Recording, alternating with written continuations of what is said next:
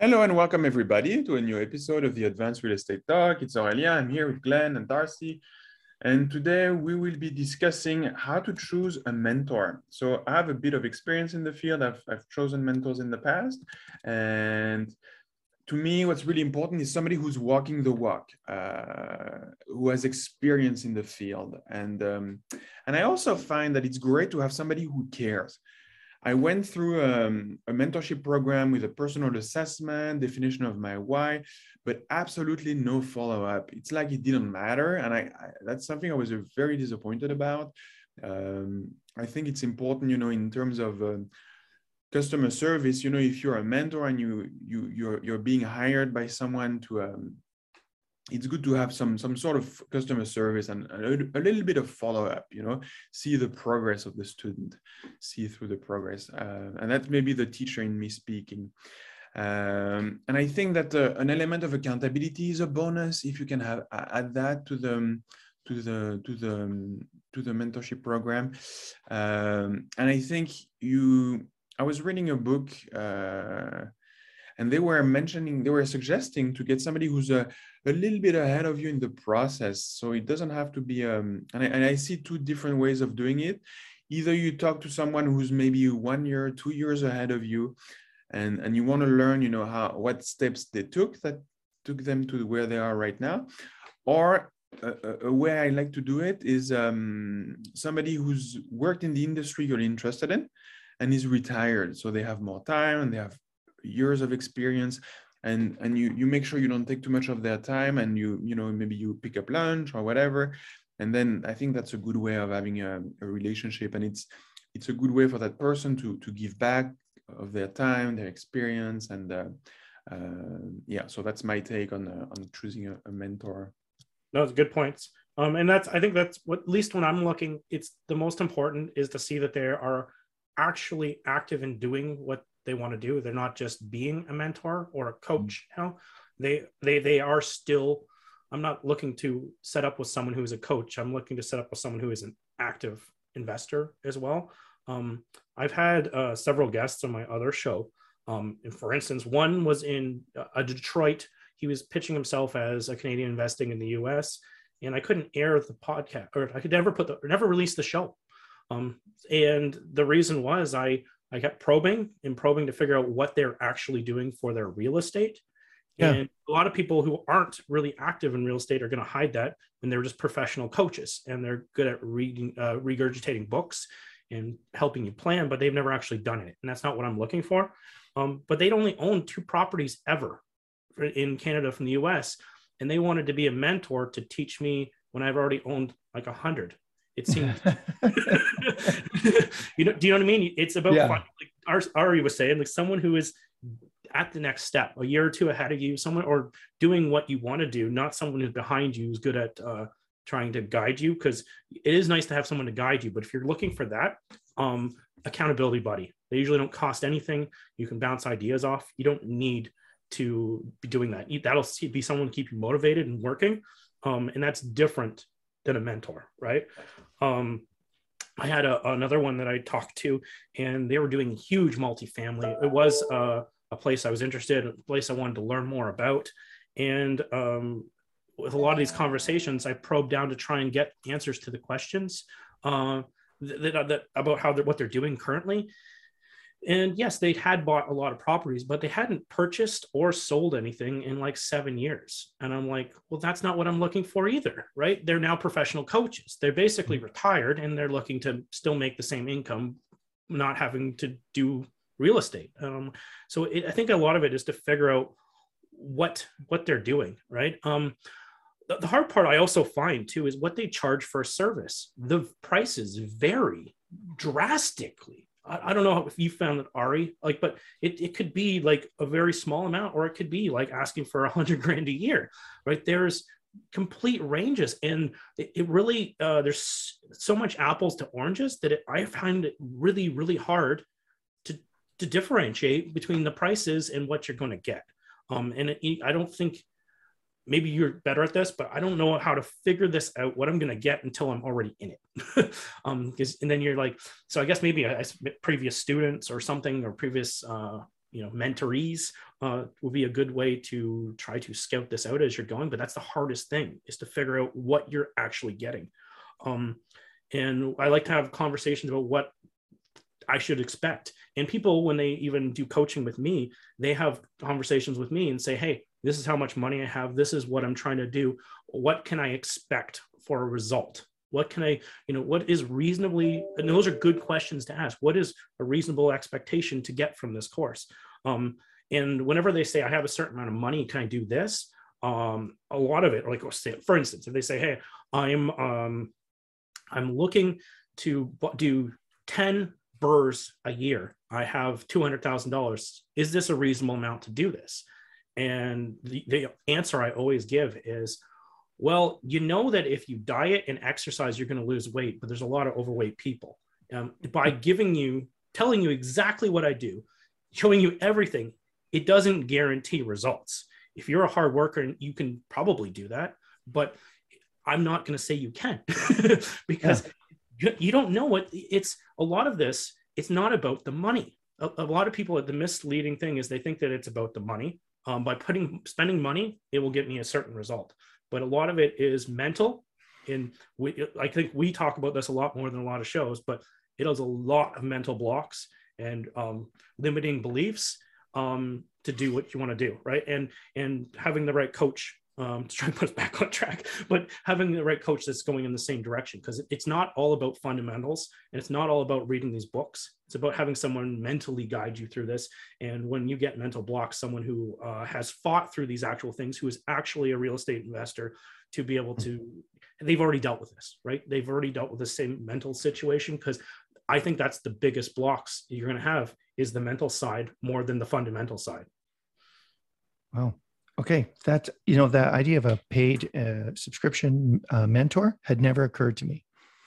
I was thinking of the ones in my life. I thought I stumbled upon them. They were like white rhinoceroses. I think in episode 7 back in the days, about a year ago in our early podcast, we talked about and acknowledged some of the mentors that we've had in building our business. And I named, my father-in-law, Rudolf Heidenberg, my father. I mean, those, not all of us have had the good fortune of having a good, parent mentor. I acknowledge that. Some are not good. Some are just not suitable for this. This is out of their domain. But my father was a contractor and my father-in-law was in real estate as an entrepreneur. So that really helped. And then, others along the way that have come to fill that role in my life. Klaus Richter at Northwest Properties, or Jim Nyson out at IMW out in the Valley. These have been significant mentors. And they came to me when I wasn't looking for them. I was not hunting for them, but they came to fill that role. So I've got a different experience of it. I hadn't really thought of hiring someone. I just stumbled around and then with humility begged someone who was much better than me to give me help.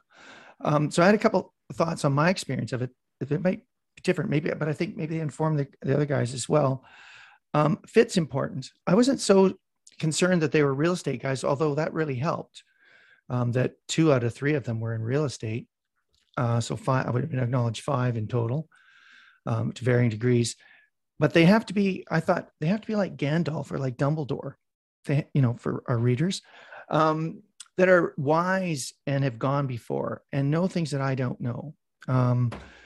So I'm looking for wisdom, and that generally means they're going to be older and they have time to share that wisdom with me. Dumbledore or Gandalf are never hurried. They're not probably in the prime of their business running flat out and just don't have time for you. They're generally in a spot where they're reflective and they're looking for something. And I don't know why, but I think maybe when you get towards the latter part of your business, you have a little bit more time and you're reflecting and thinking, I'd love to share some of these ideas with someone who's willing and interested. So places where you might find these people are in Rotary clubs or other service clubs, where less of their time is on the operation of their business, and now they're looking to give back, and they would be in a generous state of mind. They're already giving to schools, to charitable organizations, to social organizations. And if they came across a young firebrand who was smart and full of ideas and worth and value, but just needed some polishing, that would be appealing to them. I'm trying to see what would they get out of this? What are they looking for out of this relationship? Because it's going to have to be reciprocal. Now, you might be asking them questions or wisdom, but they are actually looking for something, a way to give back and to improve the world through maybe your agency, to extend their influence in the world and make it relevant. So that fit is kind of important. I don't know if you can force it. Reciprocal was a good point to bring up too. There has to be, either monetary or there has to be something going both ways with any relationship. So my thinking was I wasn't hiring them, but I hadn't even thought down that road that you guys had gone. That these are someone that have offered it generously, but it's not for free. You better be picking up breakfast or lunch or the drinks, and your wallet better be flashing out fast and make it really clear, hey, you're not buying. No, they're not paying for your breakfast to give you their wisdom. Because here's the thing, people at that level, their value per hour is off the scale. If you want real wisdom, their value per hour is probably unmeasured in the $500 to $1,000 an hour when they're sitting at their desk or on their phone. And that they're giving you this time is invaluable. So you should be listening. And if you're not doing what they're saying, or you're not considering what they're saying and really taking it to heart and doing it, they're going to lose interest in what you're doing. So they better be giving you advice that's practical and good that you can implement. And if you're not reflecting back and saying, hey, I tried this, then it's probably not a good fit. If they're telling stuff you don't need, they could be wise, but the wrong guys or wrong women or the wrong person entirely. So that fit's really important, and it should be reciprocal. There should be something going back between you, some kind of energy and an acknowledgement of it. Pardon me? You could work for them. Isn't that where you built a lot of yours from? Yeah, I was actually serving one of them, worked for my father, and then had no connection to three others. I just approached him as a cold call and said, listen, I know you through my father's business. I know you through my friend. You're his uncle. And I've heard that you're wise. And that's a disarming conversation, to be that blunt and say what you want and what you need from them. There's another thing too, that many of these people that may be running a business may not have a really clear success. They may be wise, but they may not have a clear succession plan and a clear successor. And, everybody's always looking for talent. They might be looking for someone to invest in, both, financially and emotionally and, physically, to invest in that person in wisdom.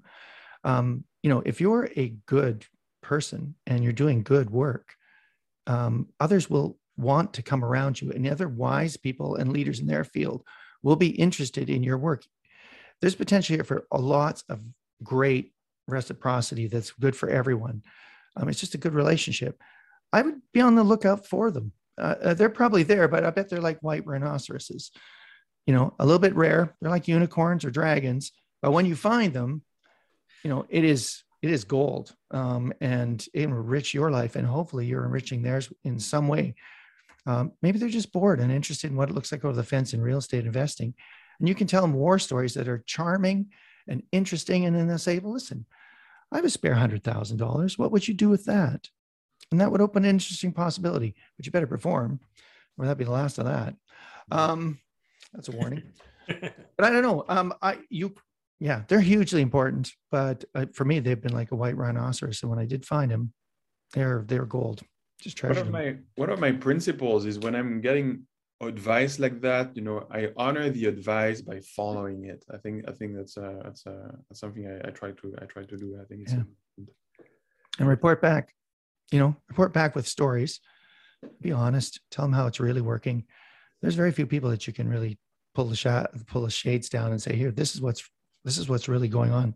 They will know what it's like to feel fear, or they're not the right person.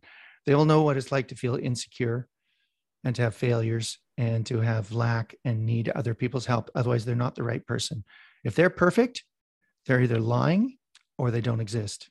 So if they have flaws, they're the real deal. Then they have wisdom and they've been knocked around and they can help you. But someone who's perfect, you just need to keep moving. They're not the right person. Nobody's perfect. Nobody's perfect. No. Oh. Sounds good. Okay, well, thank you for your advice. Thank you for your wisdom. Thank you, everybody, for tuning in. We look forward to you tuning in again next time. And if you want to submit your question that you'd like to see covered during the show, feel free to email it to us at advancedreitalk@gmail.com. It's advancedreitalk@gmail.com. Thank you, everybody, for tuning in. Thanks, everybody. Thanks for listening.